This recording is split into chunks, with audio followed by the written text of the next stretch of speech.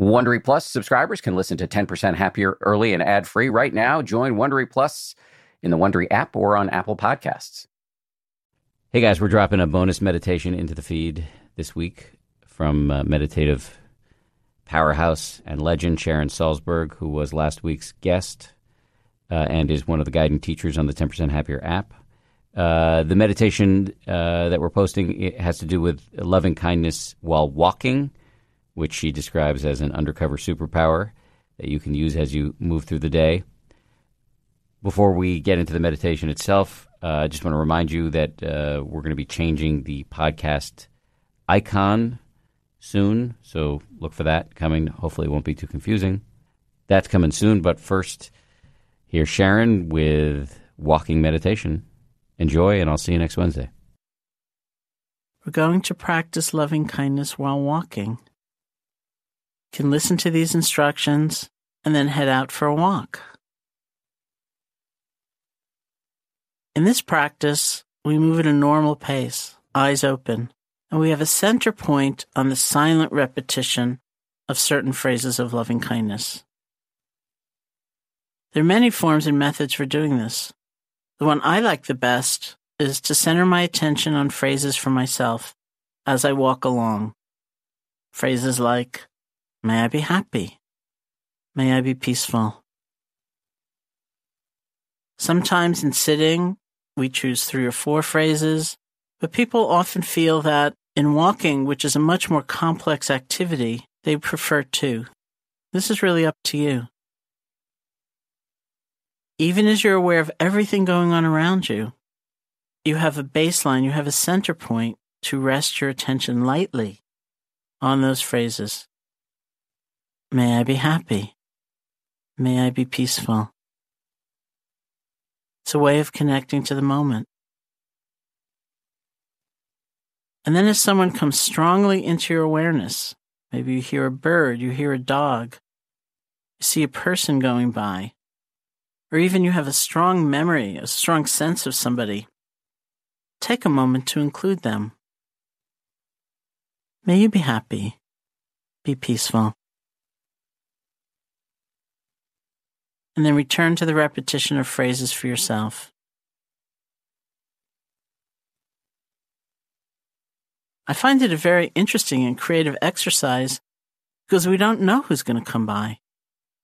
Maybe you're afraid of dogs, for example, but there's the sound of a dog. May you be happy. May you be peaceful.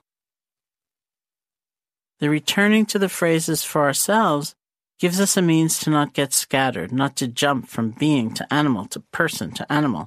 So we have a steady object of concentration and also can include and open to and recognize those that come strongly into our awareness.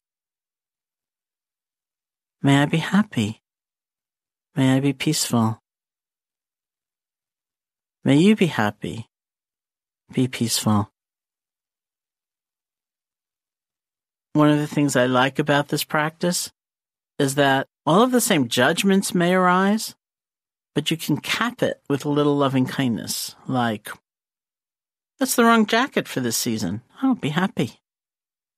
It's fun.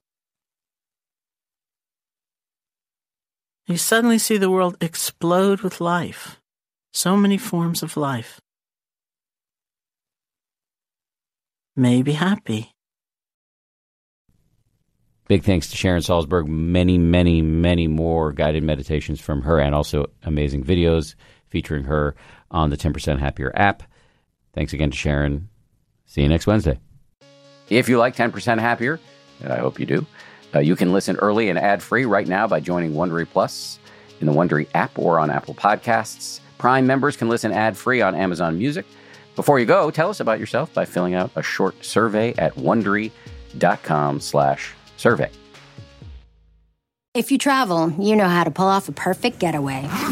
You know after you enroll with your Delta SkyMiles Platinum American Express card, you get up to $10 back monthly on U.S. rideshare purchases with select providers, like a car to the airport.